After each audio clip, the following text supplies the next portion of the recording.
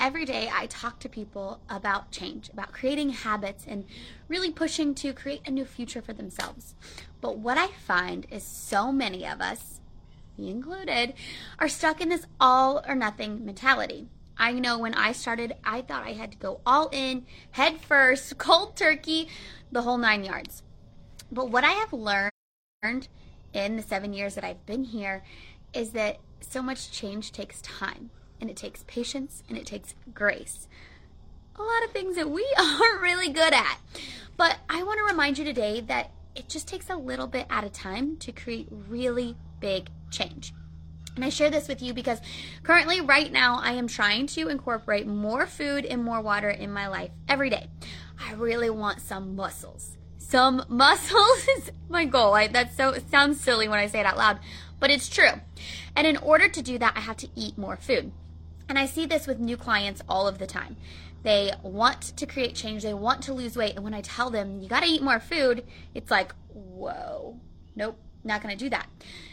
Or they'll try it and it's like, this is too much. I can't do that.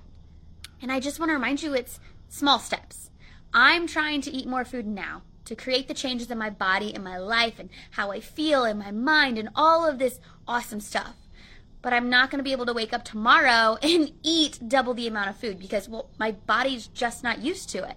I have to create the change one day at a time. The same can be said if you're trying to wake up earlier.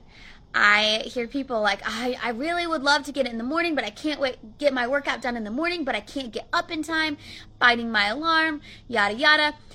When you're setting your wake-up time an hour before you're used to, still going to bed at the same time, well, of course you're going to hit snooze. Of course you're going to just skip that workout because it's hard.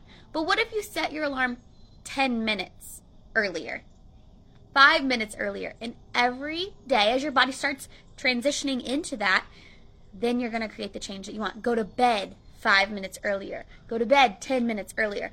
It's little steps that will compound over time into big change. Because if you're waking up 5 minutes earlier this week and your body's like, yeah, this feels good, then next week you can add another 5 minutes. It's going to feel really good. And it might take a little bit of time, but you're going to find yourself waking up an hour earlier, having all the time for yourself. Just like me and eating more food. Just like that person who wants to save a little bit more money. It doesn't have to be set aside $100 a week from your paycheck.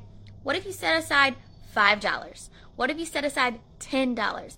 And that will slowly transition a little bit at a time to create big change in your life. It doesn't have to be all or nothing. It's drinking 10 more ounces of water.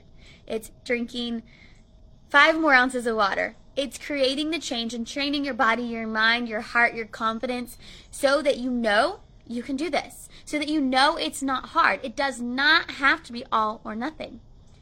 It can be a little bit here, creating consistency over time, which builds your confidence, which builds your belief, which allows you to take the action that you want. Don't tell yourself it has to be all or nothing. Instead, remind yourself that those baby steps you're taking today really freaking matter.